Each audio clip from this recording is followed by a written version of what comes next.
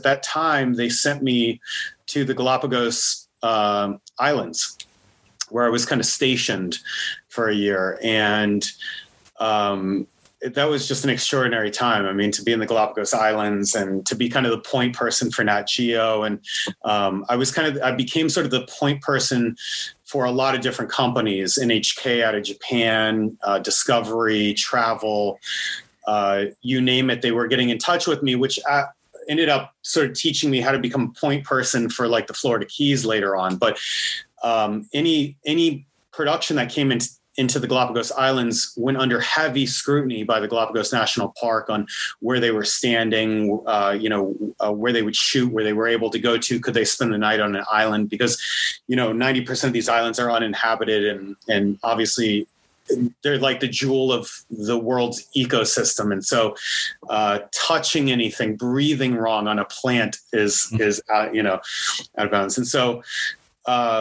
when I was living down there, I was just shooting a ton of videos. And then that kind of moved into shooting a commercial for Wild Aid, which in turn ended up turning into PSAs that I was shooting for the Ecuadorian government. I would go out on these extraordinary nighttime hunts. The Ecuadorian Navy is the only Navy in the world that's allowed to fire on you if you are even within their Marine Reserve. And so the Navy and the Coast Guard have like submachine guns mounted on the front of their boats. I mean, it's hardcore stuff. And we would go out and Can you give us a little bit of background why you're saying that about the Galapagos? Sorry to interrupt you, but it is Earth Week right now. So it's kind of important. So the Galapagos is the largest marine reserve in the world. It's the largest uninhabited island in the world, Fernandina Island. There are more animals per square kilometer than anywhere else in the world. So it's the most biodiverse area that you can find. And in the marine reserve, it's under the water. Basically, it's the same. It's more fish species than anywhere else in the world. And it's the confluence of three different currents, one coming kind of up from the Antarctic, which brings all the penguins that you see like in the Galapagos up, and a lot of cold weather fish. And then, currents coming down from Mexico on the west side. And then clean water coming in from the Pacific. And so this confluence makes it very nutrient rich, and every fish species you could think of is right there. So because of that, the Ecuadorian government created the National Marine Reserve, I believe back in 1975, something like that. It's a World Heritage Site. But the problem is overfishing. And because it's so biodiverse, you have a lot of Chinese companies that hire Central American workers for like $1 a day, not even sometimes 50 cents a day, will buy the boats out of Central America. And then they'll come down to the Galapagos and they'll spend months there fishing. And the loads that they will get, will provide their family and extended family enough money for 2 to 3 years. And so it's a very lucrative thing that you can do as a Central American.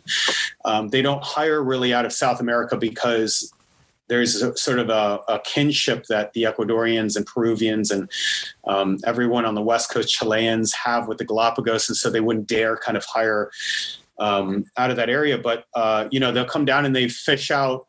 They use long nets, which catch basically everything. So dolphins, whales, like you name it, things that they're not even trying to catch. And then they scrape the bottom for sea cucumbers. There's this sort of wild myth in China and also in Japan as well, that if you eat sea cucumbers, it sort of works as an aphrodisiac, which is completely not true. But it's a delicacy over there. And it really ruins the ecosystem because sea cucumbers are basically the filter of the Galapagos, of that National Marine Reserve. So because of that, and because the Galapagos is such a large tourism industry, the Ecuadorian government has really shut down on that. And these illegal fishing companies don't care at all. And they go in, and a lot of them have machine guns as well. And will, when I say machine guns, I mean like fully loaded automatic, 90 millimeter, like massive bullets that can pierce through the hulls of boats. They're armed to the teeth, and they will fight back against the Ecuadorian Navy.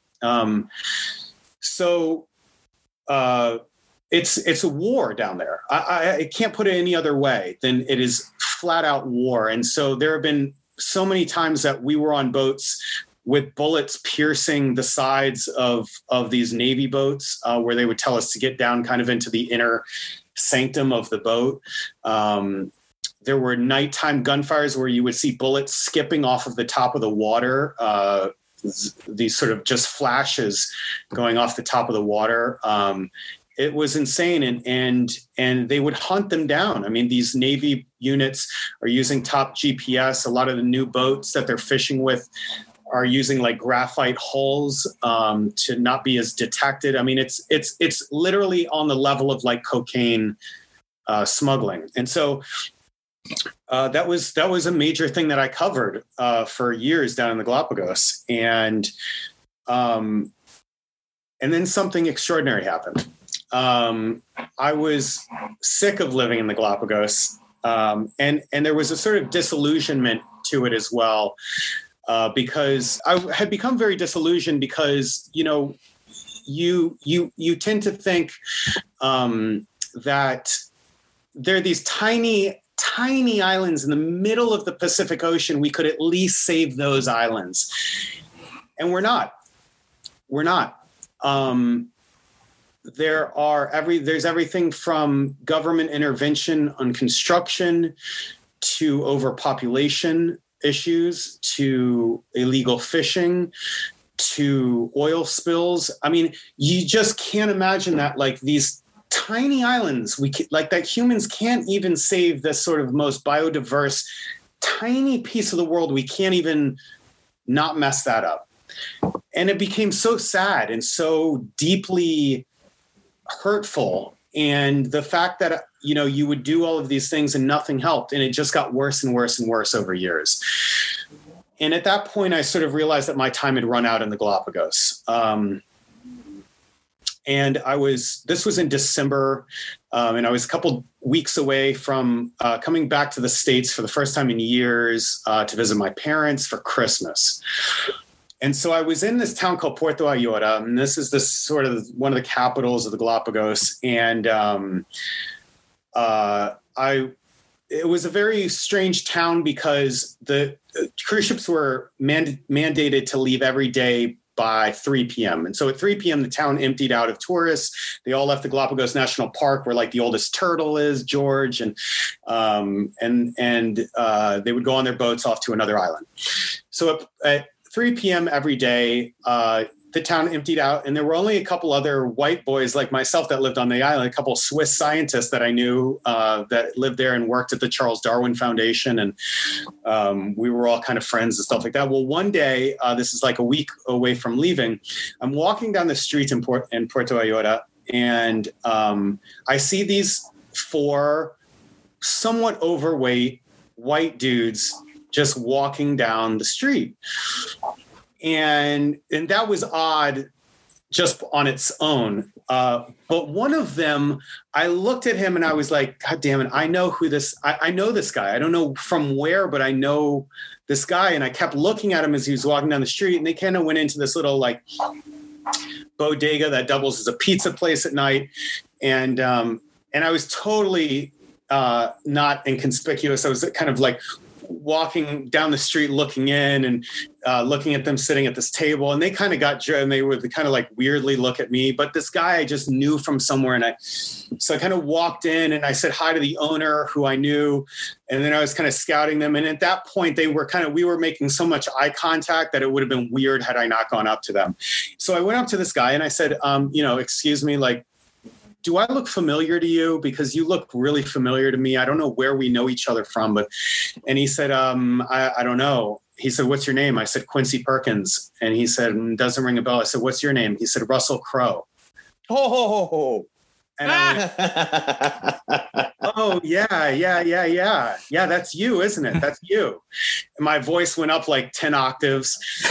And he was like, do we know each other? And I was like, nah, I don't think so. I don't think we've ever met. And sitting to his left was Peter Weir, director of Dead Poets Society and Truman Show, and then a guy named Alan Curtis, who was a first AD who's done like Lord of the Rings and Harry Potter. I mean, like every big, massive sort of sci-fi franchise. And they said, what are you doing here? And I said, I have been working for the last couple of years with the Galapagos National Park, and Nat Geo is the sort of, interdisciplinary thing between the two organizations. And they were like, oh, that's fascinating, and tell us about it, and blah, blah, blah. And so I ended up sitting with them and talking with them and having a beer and pizza. And they said, so do you speak Spanish? I said, yeah, fluently. And Peter Weir said, look, we just fired my translator. He didn't work out for us. We were in Quito, and I'm looking to hire someone that can be on set between me and because they were using an Ecuadorian crew, a lot of Ecuadorians on the crew, and they had to per the rules of the government there as well, especially being in the Galapagos. And so they said, would you want to stay with us and shoot this movie?